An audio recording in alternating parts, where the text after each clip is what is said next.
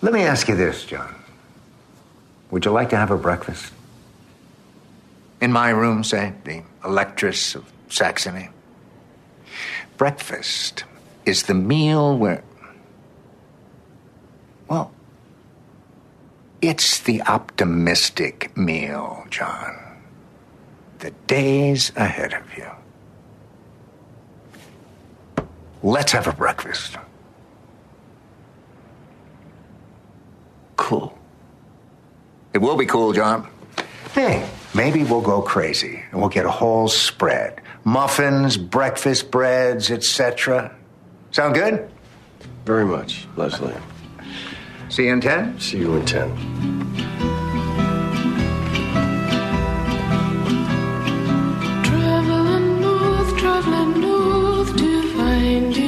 I don't think he's going to be there in 10. Knowing what I know about the program. Hi, everybody. Welcome to McMillan Men. This is the show where we talk about the Amazon Prime show, Patriot. I'm Luke Burbank. Right over there is my friend and fellow Patriot enthusiast, Andrew Walsh. Hello. Hey, Luke. I loved this episode. Obviously, I love this show, but I don't have a great memory of kind of, you know, what order of things happened. And revisiting this show, watching episode 6 yesterday, I feel like episode 6 is where it all came together for me, where it's all about literally the structural dynamics of flow. Right. A to B, A to B, and then this sets the template for the rest of the series, I think. I agree, by the way. Yeah, that's the name of this episode. It's Season 1, Episode 6, Structural Dynamics of Flow. I was not high last night while watching it, but I was having some what I felt like were breakthroughs about the sort of meta nature of the show. And the idea of just, you know, it's the structural dynamics of flow. It's all just pretty much everything that we're doing in one way or another is just trying to move things from A to B, right?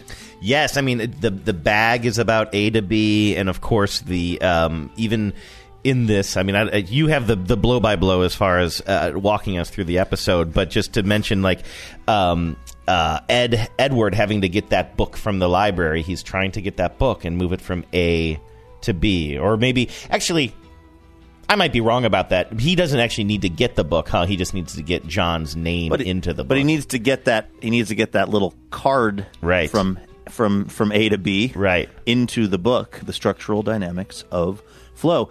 This episode opens with, and the other thing that's been so fun about rewatching this is really, along with the kind of stoner aspect that I'm now enjoying. Man, this show is about really big things.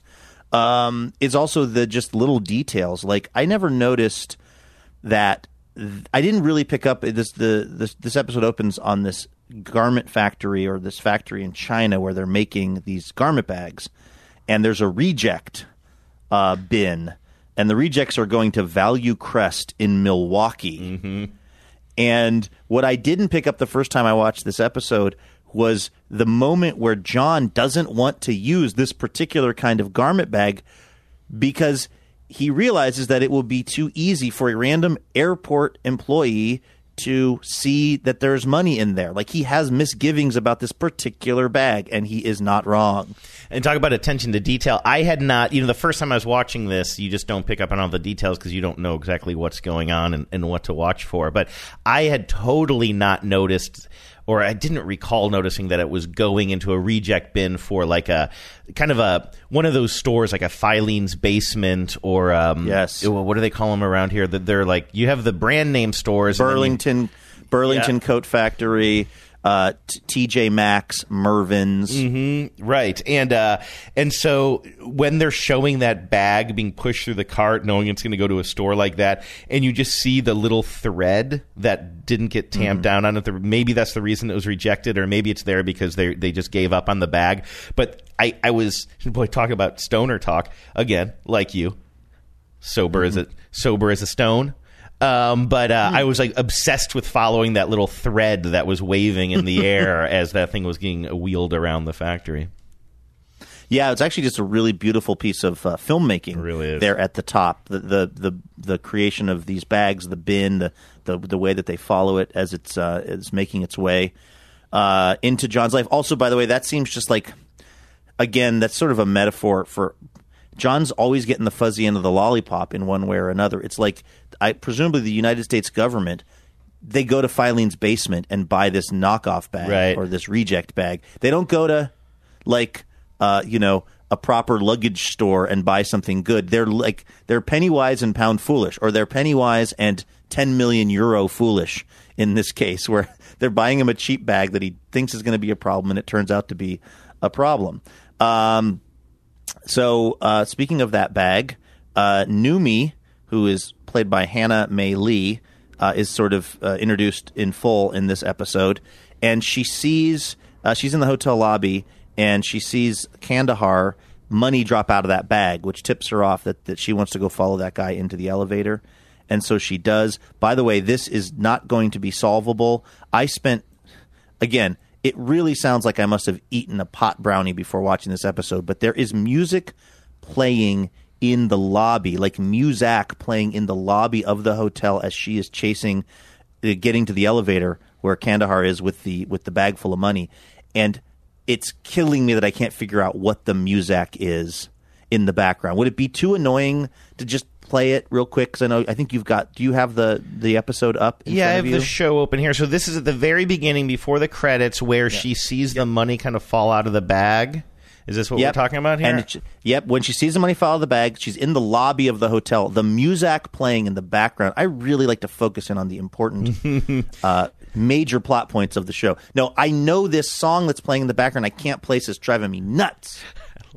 Okay, as long as we've already talked about the tiny little thread coming out of the bag, then we can move on to the big things like the music in the background. Let's take a listen.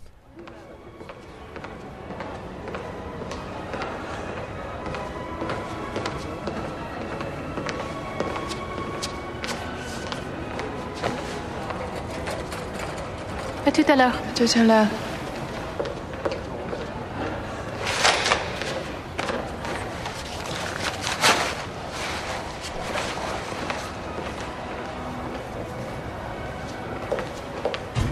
I'm not going to be any help, man. I'm sorry.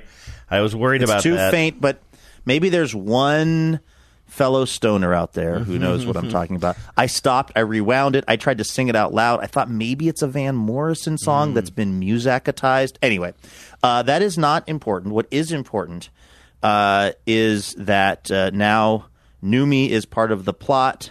We're going to find out a lot more about her in subsequent episodes. We cut to out in the street where now the cops are picking up all of Noomi's random items as John is walking by. Of course, there's the dog leash, the aquarium, the clarinet, and the bag, which he can't get to in time.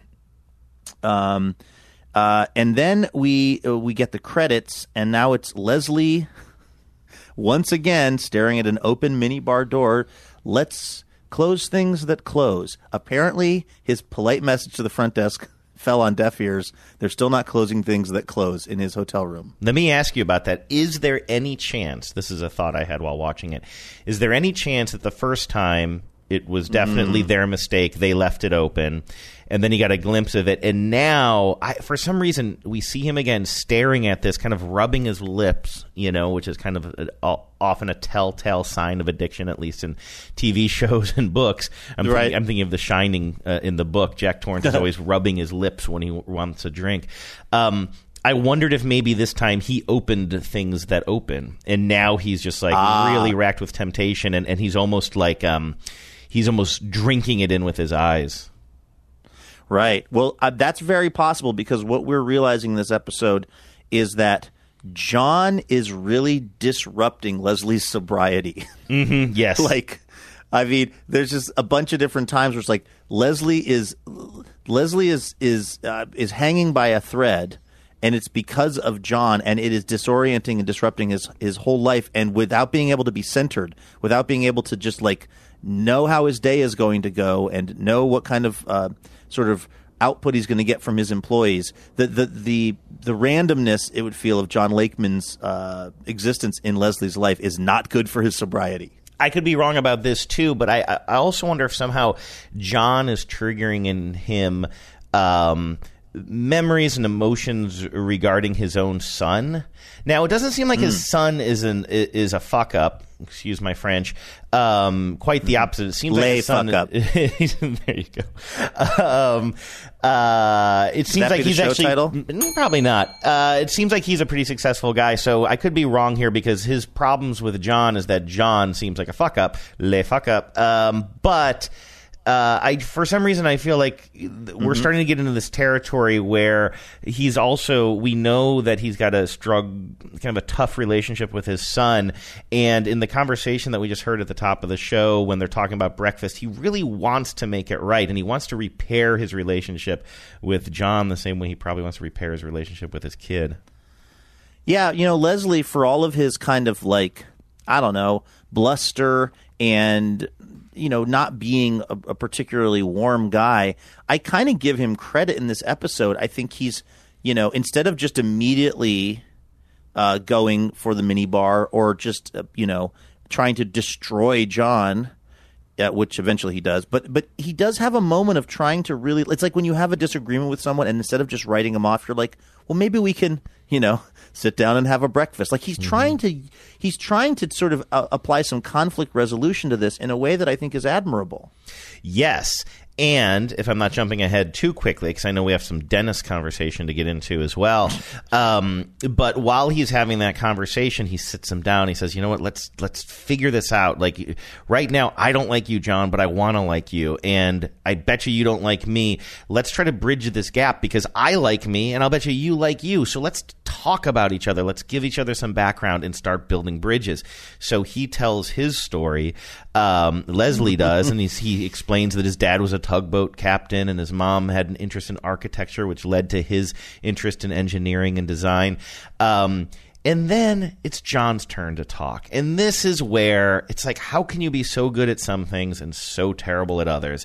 It's so frustrating when John, it's his turn to make up a backstory, which I'm kind of surprised he didn't already have one for John Lakeman. Yeah. What does he say his parents do? You've had like 20 international flights. Right. Spend one of them coming up with a backstory. And he says, what does your dad do?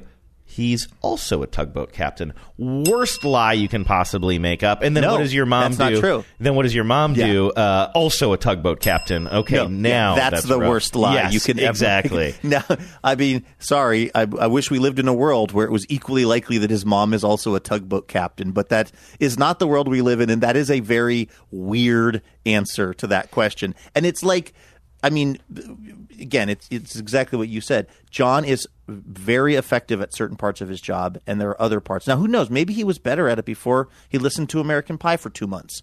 Like maybe this is somewhat the result of his brain getting broken. But he is sometimes so bad at, even in that piece of intro tape that you played, where I forget exactly what John says, but it's like it's slightly off as a response to Leslie's excitement. Like, I feel like if you or I were in the do you have that tape? I know we just heard it at the top, but would you mind just playing a little bit more of it, or just the part where it's like Leslie's, talking about the breakfast and the breads and it's the optimistic meal and everything. And I forget how exactly it ends, but I was struck by even John's response to it is kind of weird and not the way people normally talk to each other. Yeah, well, let me while I call this up, let me finish my thought on why it's such a bad lie, though, because obviously it's a bad lie just because it seems so obvious. And then saying both of my parents are tugboat captains, that's a bad lie because it's just strange credulity, obviously. And I'm kind of surprised that that Leslie doesn't even question it. He seems to be questioning John so much. But aside from that, it's just a terrible lie because why would you pick the one thing that you're now going to have to bullshit your way through? If you say that your parents did something outside of Leslie's expertise, well, then fine. You're not going to be caught up in lies down the road. But if you say, oh, my dad and mom were both tugboat captains, well, then you better fucking know something. I'm just yes. Whoa, dam's broken. I'm swearing like a sailor now. I'm swearing like a tugboat captain now. Now suddenly you have introduced this idea that you will know a lot about the tugboat captaining industry. And it's just setting yourself up for so many traps. So anyway, you want to re-listen to the breakfast scene. So here, I'll hit. I mean, this is going to be, I'm sorry, I'm belaboring this, but I just the response John gives seemed off to me. I do think that one thing, if I'm remembering it right, and I'll watch it and I'll tell you and I'll be honest, this is a scene where I think John, he's pausing a lot because that's his style, but he is smiling, and I think so. John smile alert, and I think nice. it's Take a drink. legit. I think it's a legit smile. I think he feels a type of warmth towards everybody, including Leslie, and, and in a certain way, he does like what Leslie is doing here. He's just a terrible liar. But here, let's take a listen. Yes, John. Would you like to have a breakfast? In my room, say, the Electress of Saxony. Big By the smile. great name for the room. Is the The meal Electress where- of Saxony. Well, it's the optimistic meal, John.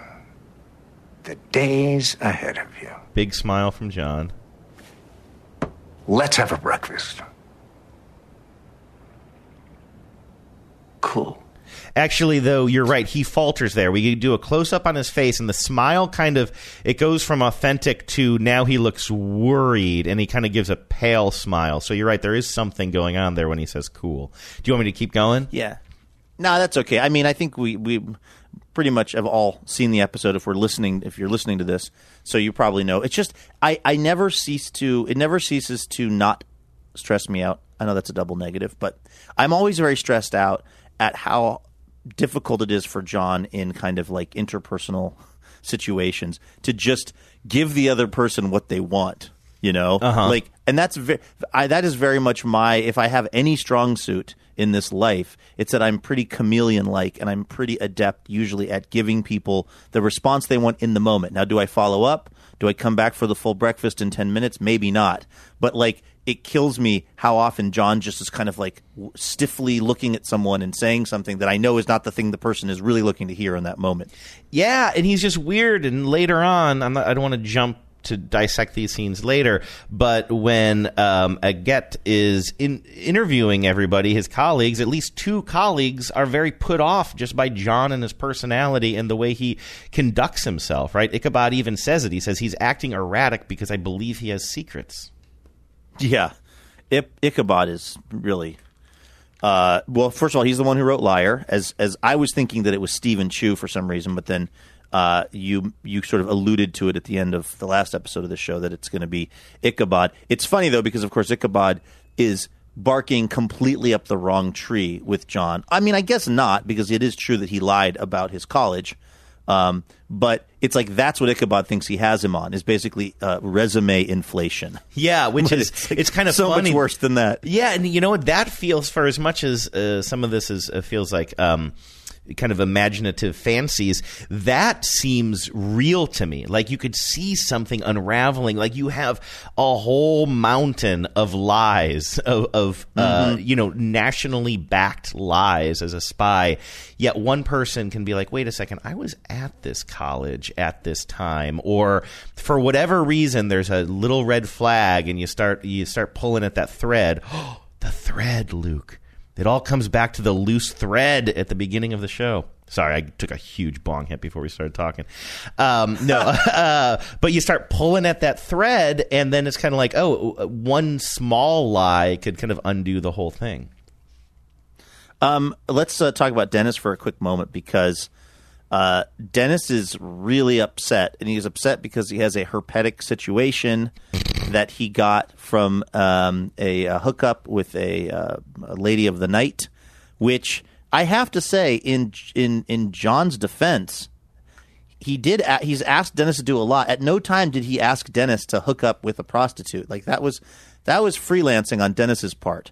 How do I put this? I don't know enough about the interactions of people and hired sex workers, but based on the documentary Pretty Woman that I once saw, I believe the Julia Roberts character was very down on mouth kissing. And I wondered, is that like a real thing? And I don't know why I was obsessed with was he making out with a prostitute who had visible herpetic sores?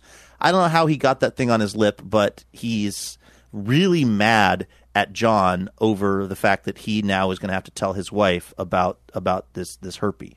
Yes, and can you just clear up some things for me, hopefully? Because this is where I do get confused about some things. You mentioned Numi. That's the young woman who's collecting all the bric-a-brac. Is she also one of the call girls that went to the boss? I can't think of the boss's Gil's. name. Right? Who went to Gil's? Well, his real name is Gil Bellows.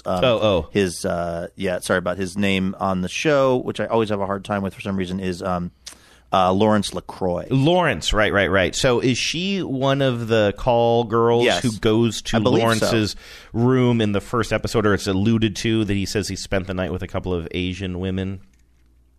Well, you know what? I guess if I'm trying to remember back to that first episode, I guess we very briefly see the women like in a kind of a passing shot, or is he just talking about them? In the scene where he references them when he's on the phone, we don't see them. But at some point, I mean, we keep flipping back and forth. We've seen these two women before, I think, in some way or another. But so I'm just trying to draw the connection. So her name is Numi, and we are to believe that she is both the woman who has been kind of stealing and collecting all these things, and including the red bag, who somehow her passport ended up in the safe of the bag man. Kandahar is his name. I didn't even know that. So she's kind of involved in this in many ways. And are we to also believe that she is one of the people that Dennis has visited? I'm a little unclear as to what John's end game was as far as having Dennis call this call girl service. I don't think that Dennis visited her. I don't think she's really a call girl, if I remember right. This might even be from a future episode. Again, there's so much jumping around in time, I can't keep it straight. I get the feeling, I think her friend basically says, do you want to make some easy money? All you do is you go, and you don't even have to have sex with the guy, if I remember right. It's just, basically they just go kind of like, they go rough Lawrence LaCroix up in some fashion, and they're getting paid a lot of money. I don't think that she's... I don't think that she's like a call girl is really her thing. I think that her friend says you're going to make money, you don't have to have sex with the dude, and so she goes along with it.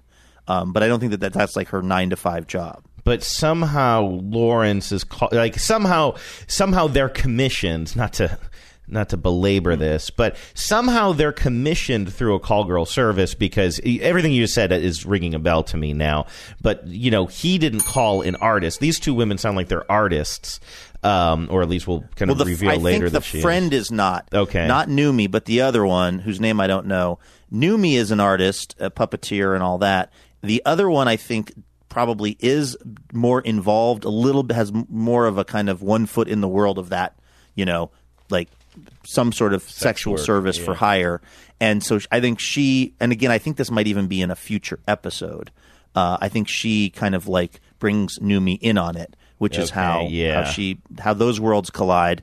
And of course, we're going to find out more also what her interaction with Kandahar is, because like you said, he's got her passport in a safe that is dropped out of the hotel window.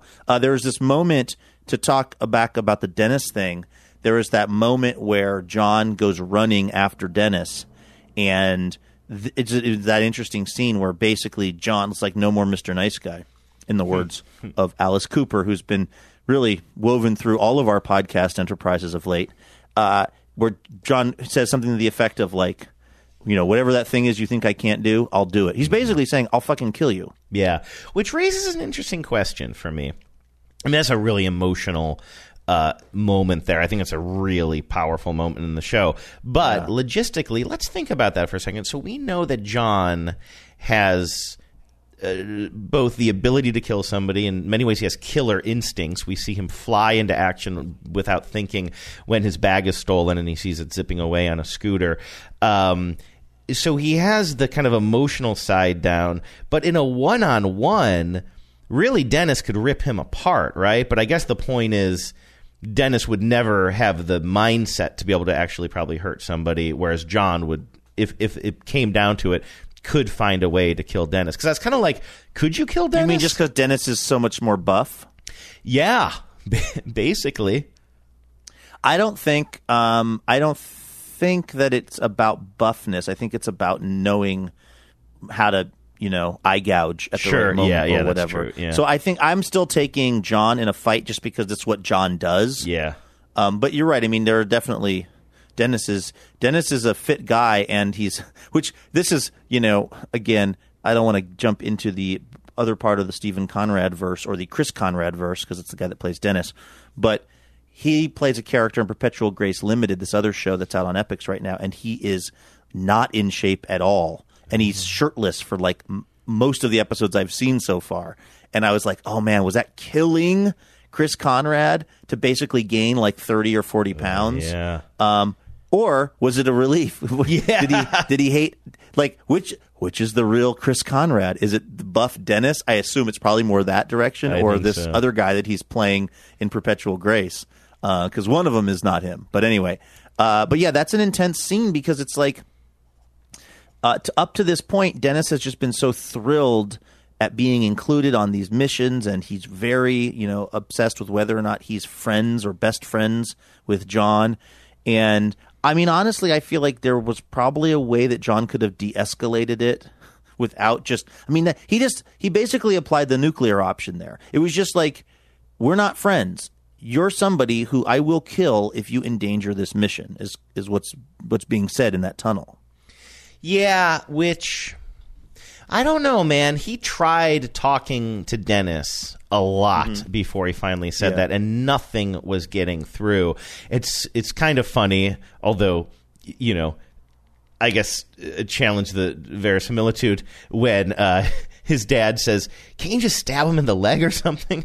I already tried that. Like, that's just the go-to. Can you just stab him in the leg or something? But in this case, he really did. You know what I'm remembering now? The reason I was thinking, like, but could you kill Dennis is you can't even keep up with Dennis. And I think that was what put me in that mindset, because I think there's something there, too. The fact that in so many, he's not just buff, like, he can outrun John if need be. Sure. But again, John can sneak up on you, I guess, and put a thermometer in your ear, however he would do it. But yeah, I do feel like he did everything he could, and he realized that, like, saying "I will kill you, we're not friends," or implying "we're not friends, I will kill you" was kind of like that was the knife in the leg. Like, he had to. Yes, he had to kind of. It was go to worse. it. Yeah, I mean, listen, Dennis was still friends with him after he stabbed him in the leg. He did not in any way dampen Dennis's enthusiasm for being friends with John. Yeah. But telling him, "I'll kill you if you ruin this for me," that's going to really change the dynamic, I guess, of their friendship going forward, because now it's clear what it's really about for him. Oh, and by the way, there was a moment where I was sort of proud of John for kind of standing up to Tom. Listeners to this podcast know got some real issues with Tom's parenting style. Like, when Tom is giving him shit over the luggage tag, it's like, why did you put your name on the luggage tag? It's like, well, because if this thing just got normally lost, like happens, and they couldn't find me, you'd be mad at me about that, which I thought was a really good point. Yeah, absolutely. And Tom accepts it, too. He accepts the point, if I recall. He's like, yeah, that's a good point. Can I just say one thing that we kind of skipped over, and it was just like literally my favorite moment in the show, or at least in this episode, that had me... It's got to be the biggest laugh I've had up to this point, which is after he stands up Leslie for breakfast, and then he is on the elevator with Leslie, and Leslie starts just dressing him down in no uncertain terms. Yeah. I mean, he finally just lets the torrent out about what a mess up John is. Now I'm cleaning up my act. What a mess up John is, and how on a personal and professional level, he's a total loser, and he's disrespectful and all these things. And then the elevator doors open, and the boss Lawrence comes in, and they're both quiet right now, and he just looks at both of them and kind of smiles, then turns around, and the show does that perfectly, just like really lets the moment sink in. They're riding the elevator down silently. We see over the shoulder shots of all of them, and then you just hear Lawrence say, "Weird energy in here." Like, that was such a laugh line. I was dying. I had to rewind it because I was probably laughing for like 5 minutes after that. I totally have that written down in my notes. I just have Gil. I keep calling him Gil because that's his real name. Weird energy in here, in the elevator, because that stood out too. That whole elevator scene is intense because, again, every time John gets into an elevator, it ends up being a thing where there's like 3 or 4 different people that want a piece of him for different reasons in the same elevator. It's Stay like out of take the stairs. It's like the pipe that we saw at the beginning of the season, and we're going to see more of, where John is when he's in Milwaukee and he goes to that pipe outside to do his thinking, and then people kind of keep on coming up to him. It's kind of like the elevator is the pipe of Luxembourg. There was one other thing that I noticed, and I know that I'm very obsessed with this sort of like, is Tom good at his job or not thing, but I just have this written down that basically like, so Tom has to duck into into Dennis's adjoining room so that he won't be seen when Leslie comes in to talk to John. And when he goes in there, he realizes that Dennis has this herpetic situation. Dennis is threatening to make some calls. And then what I noticed was Tom basically, as soon as Leslie leaves, Tom is like, John, can you get in here and handle this? Mm-hmm. And I was like, aren't you also able to handle things? I mean, I know you don't know each other, but it was kind of like, it's almost like the dad is saying to the son, hey, can you come in here, please, and fix this for me? Now, maybe that's just because the idea is that John has a pre-existing relationship with Dennis. But I was like, you're supposed to be some kind of, trained spy person yourself, Tom Tavener. But it's also, we're starting to see a different side of Tom.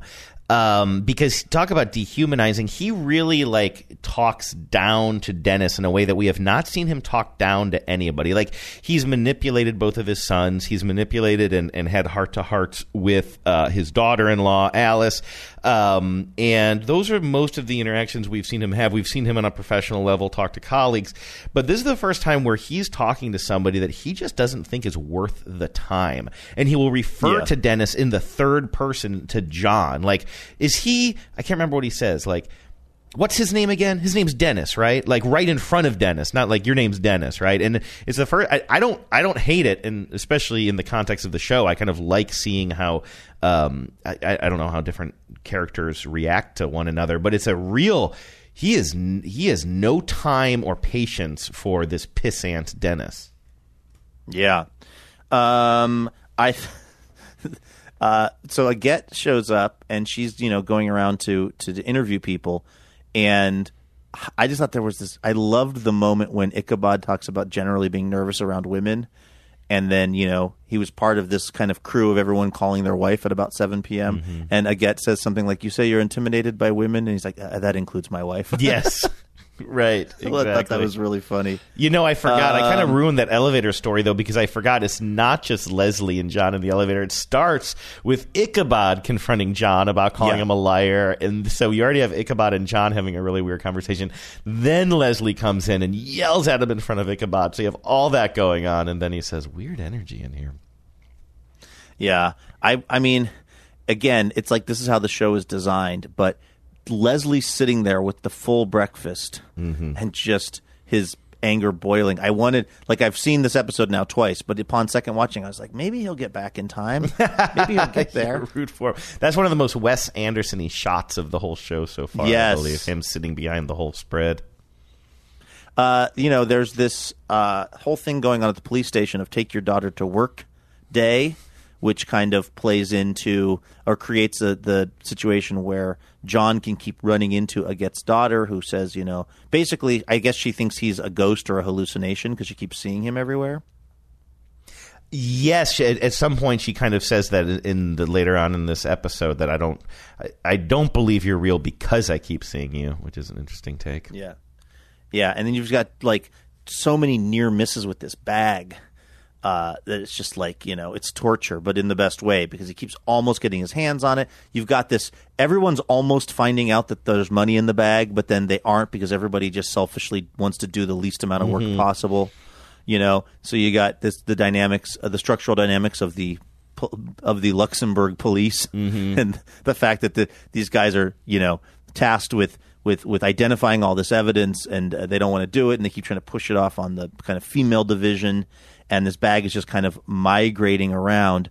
One thing that I was kind of surprised by when Agathe started interviewing people was how totally honest Lawrence was about his hooker hangout. Was that surprising to you? I think maybe the first time I watched it, maybe it was a little surprising. I love her reaction when she says, even in the places where it is illegal, it's not really illegal, or something along the line. Not against the law. She says, even in the places where it is against the law, it's probably not really against the law or something along those lines, meaning that, like, hey, listen, as long as, everybody is consenting adults, I have no issue with that. I think it's really interesting. This is the first time that we find out that Macmillan is bankrupt, and that I'm a little confused. How could these businessmen be going over here and thinking that they're working on a contract when really they're all pitching a contract? I mean, Lawrence has really set up a house of cards here. Yeah, well, it's funny because I always wondered that about Bernie Madoff.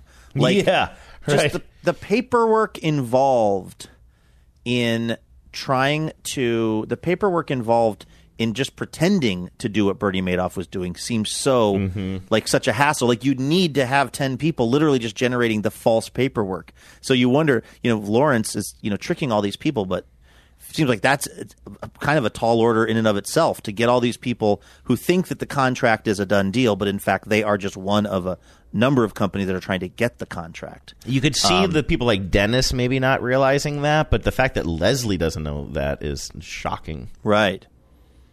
And that, let's see, what am I leaving out here? What jumped out at you about this kind of section of the episode? Basically, the interviews and the bag moving around the police station and all of that. Well, the interview part really reminded me of just how good Agathe is as both a character and as an actress. Like, she has a way of being, I mean, she's obviously just strikingly beautiful, and the way they frame her in those shots. I mean, the first thing you notice is she's just an incredibly beautiful person, obviously, but it's so much more than that. She has a mesmerizing quality in these interviews, which makes people talk, even people like Ichabod, who's nervous around women. I mean, that's one thing too. Like, everybody's being weirdly honest in this, right? From Ichabod saying, "Yeah, I've been uncomfortable around women since when? Since I was born." Like, what a weird way to begin it, right? But everybody's a little bit weird. And Kirkwood, the way Leslie, did I say Kirkwood? I keep doing that. It's Kurtwood, right? Kurtwood Smith. Right. But I don't blame you. Kurtwood is not a real name. Yeah. But the way Leslie is just using it to like be super honest. We find out that Leslie still calls an old number that is his ex-wife's number. I assume that his ex-wife is still alive, right? He's not a widower after seeing the I think she's just moved probably because of the relationship dissolving. Yeah, there is this kind of confessional, like, I'm expecting everybody to go into those interviews and to just lie through their teeth. And it's like it's almost like this kind of moment where everyone is being their most honest. Lawrence is talking about his hang for prostitutes. He's talking about the company being bankrupt.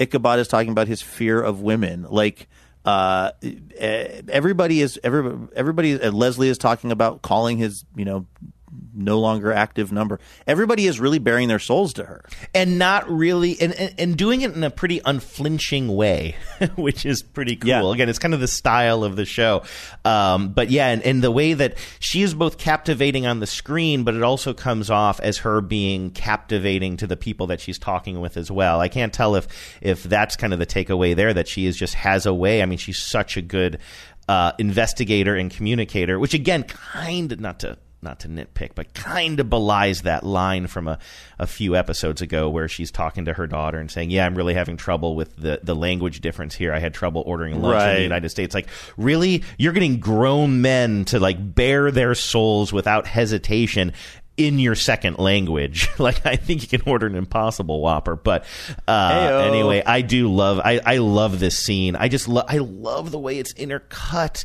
with her doing the interviews and then seeing the other plots happen at the same time. The red bag that is doing anything but going from A to B. The way Lawrence explains the whole concept of the show, that it's not about piping, it's about A to B, whatever that may be. And the things that get in the way of moving an object from A to B can be anything from, what does he say, from gravity to tomfoolery? Does he say tomfoolery or something like that? Along those lines? Are you able to jump to that scene? Because let me get to this.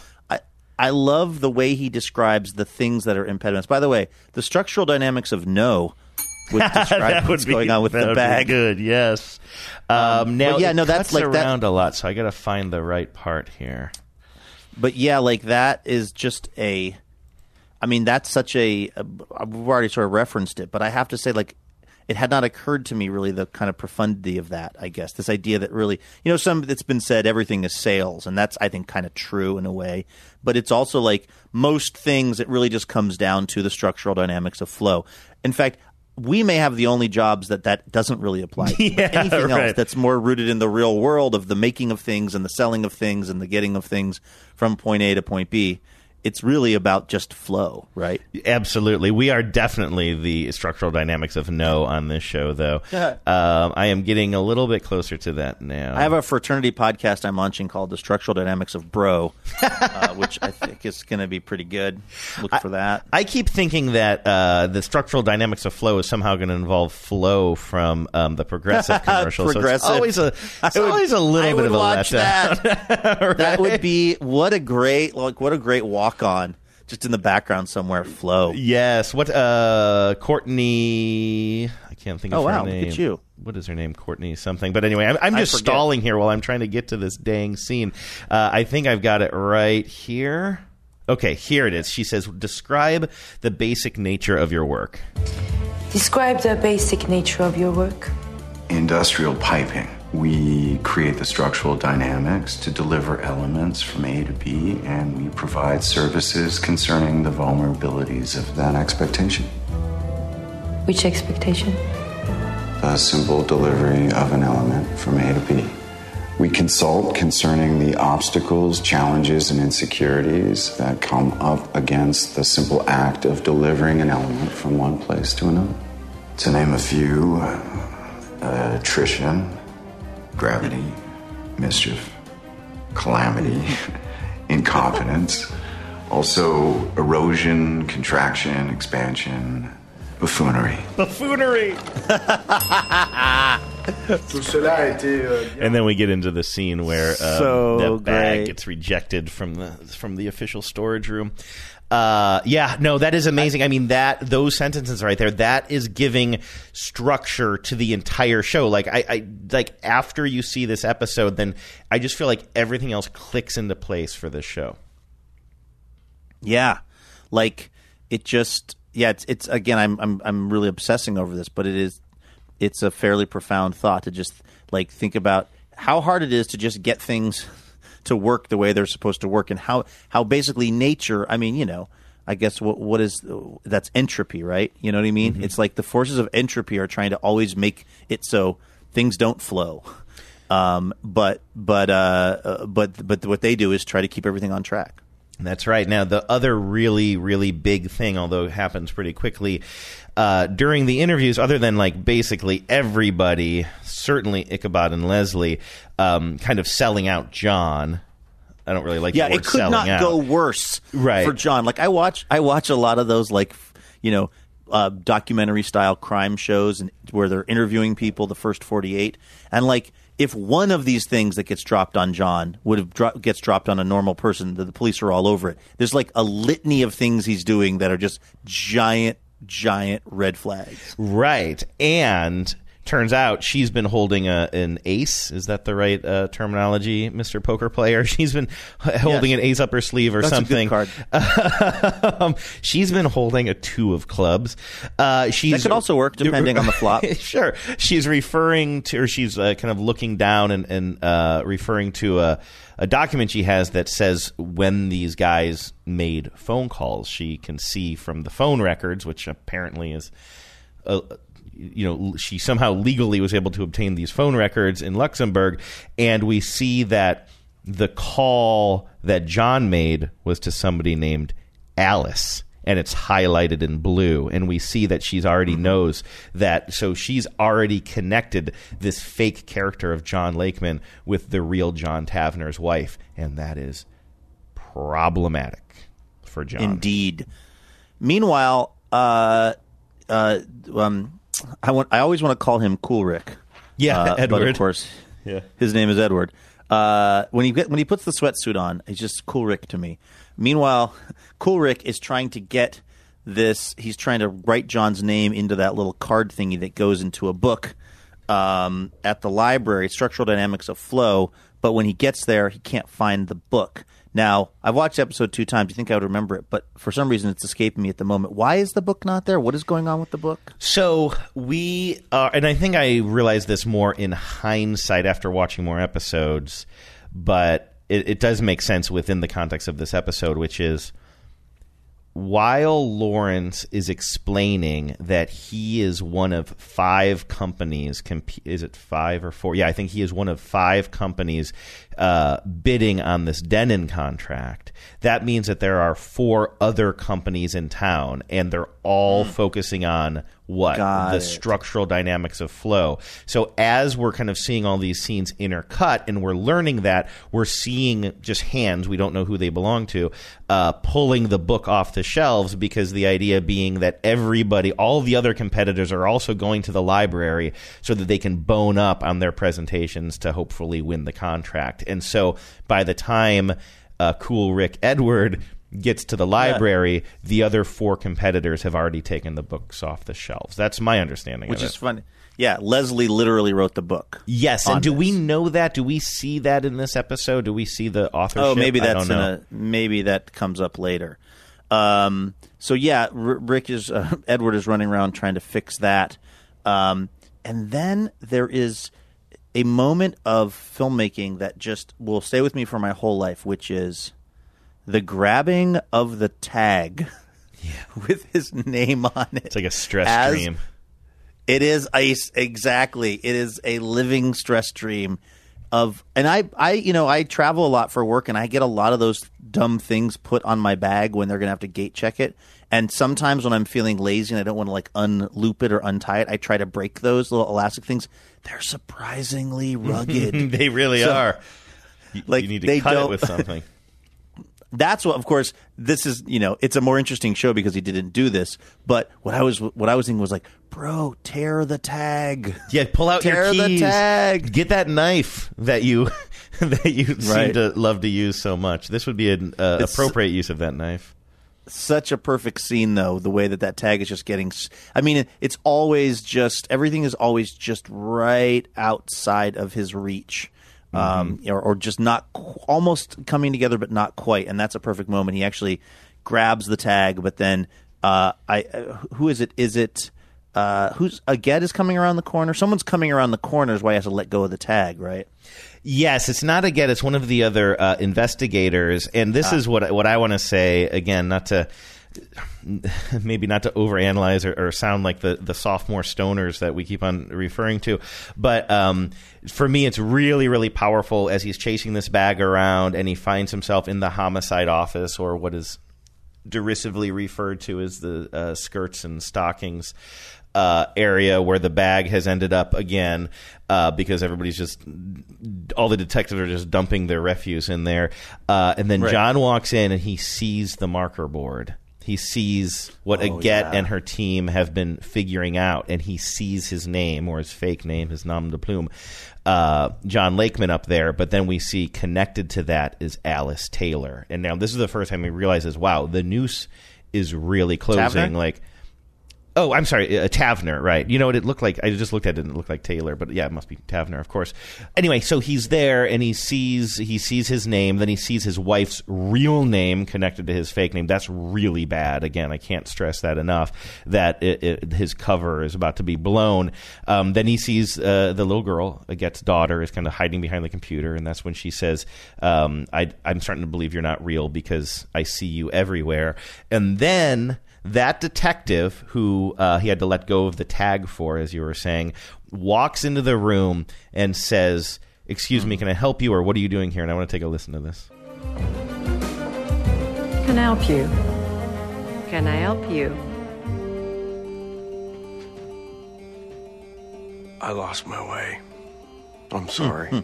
That's very specific language, right? So, that is like his dad singing that song about, I thought I knew what train I was on, but I guess I'm on the wrong train, or I don't know if I'm on the right train anymore. I've lost my way. I'm sorry. Yes.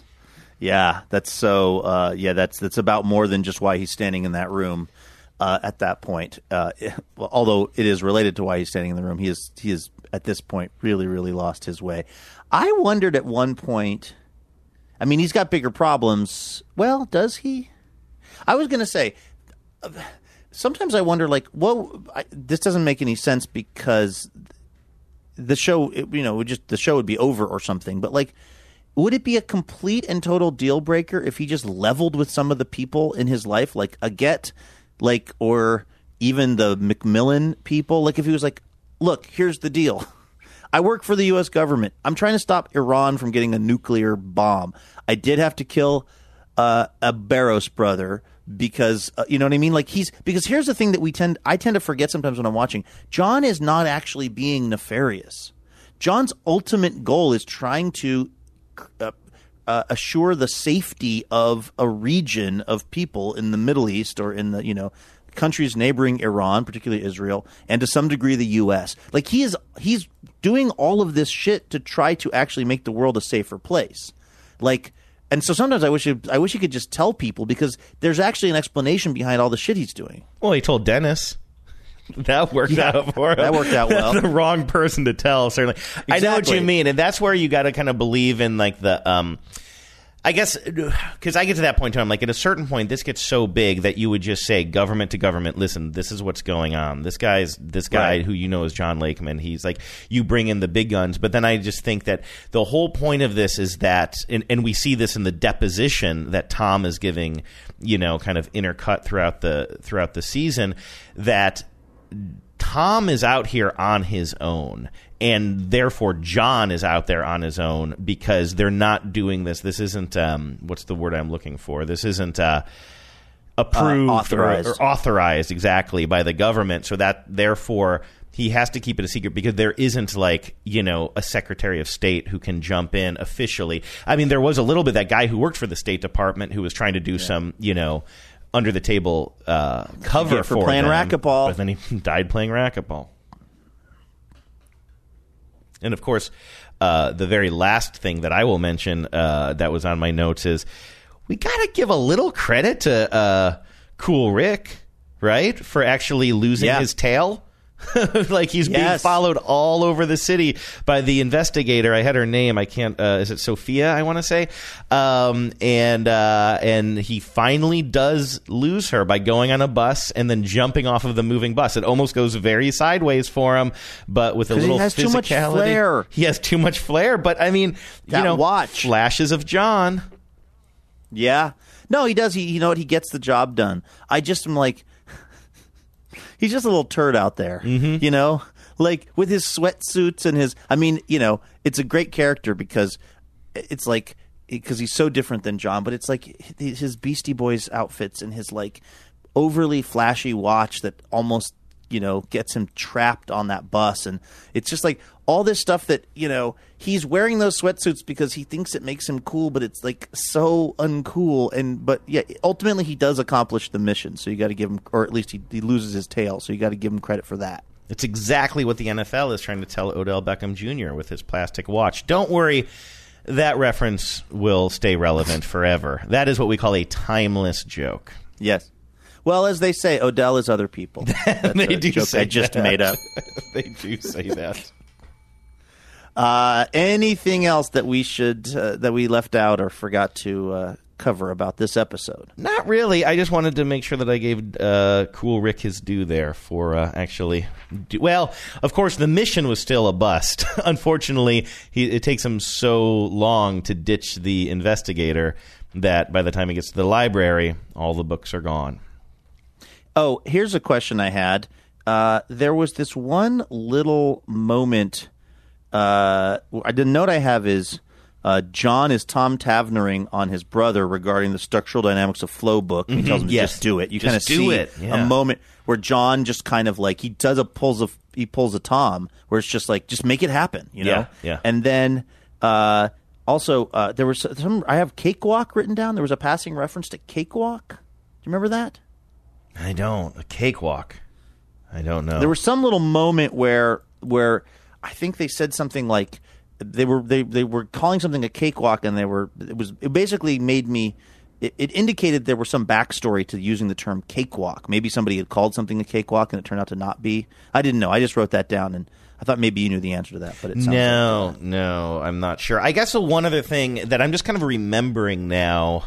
and I don't really have a good point for this, but it's a very effective scene when we see the chemist's wife. Did you say her name before? Do we know her name? I can't remember. No, the bag man, the Jay Wick Sands guy, I saw his name is Kandahar. Right, but the woman I don't know her name, who wears the burqa, and we don't see her much. But there's this really kind of moving scene where we see her at a public fountain, and she takes off her socks and dips her feet in the water, and it's a close up on her feet, and it's like a very tactile thing, and she does it very, very slowly and carefully. And then we just, again, there's something about the show, that actress, but also the direction of the show, where they do such an amazing job of showing so much emotion and reaction while only showing about an eighth of her face, and it's her eyes. Right. And that was so moving to see that scene. Yeah, you get the feeling that it's like this is a level of freedom that she has not enjoyed before in her life, and that a switch has been flipped when her feet hit that water. Yeah, and the fact that that's how they choose to show it, because even if you're somebody who grew up in our culture and you kind of have that, you've had that feeling a million times in your life, there's still something about sitting on the edge of a dock or a pier or a fountain or whatever it is with your clothes on, and then the first moment that you kind of dip your feet in the water, it's both, it's a little shocking to the system, right? It's such a very specifically human sensation, that thing, and I love that that's how they decided to kind of show that. I honestly think it's genius. Yeah. The many genius elements of this particular episode of what is overall a genius show. Although I'll say this, Andrew, I have not watched the end of this show. Like we had an event for the other podcast we do, TBTL. We're talking to lots of people there about Patriot. And pretty much everybody except me has watched this show all the way to the end. Yeah, that is true. That's right. Yeah. I kind of know in a certain way the least about it. Of somebody wrote on Reddit about our podcast. These guys are new to the show, but they get it. And I was like, ouch, I'm a newbie. But I guess I kind of am, because I literally don't know how the last 4 or 5 episodes go. So that'll be especially exciting for me. Anyway, that is still to come. This week's episode is all done. Thanks for listening, everybody. And until we see you next week, keep it double great. There's a man who leads a life of danger. Everyone he meets, he stays a stranger. With every move he makes, another chance he takes, odds are he won't live to see tomorrow. Secret agent man, secret agent man, they've given you a number and taken away your name.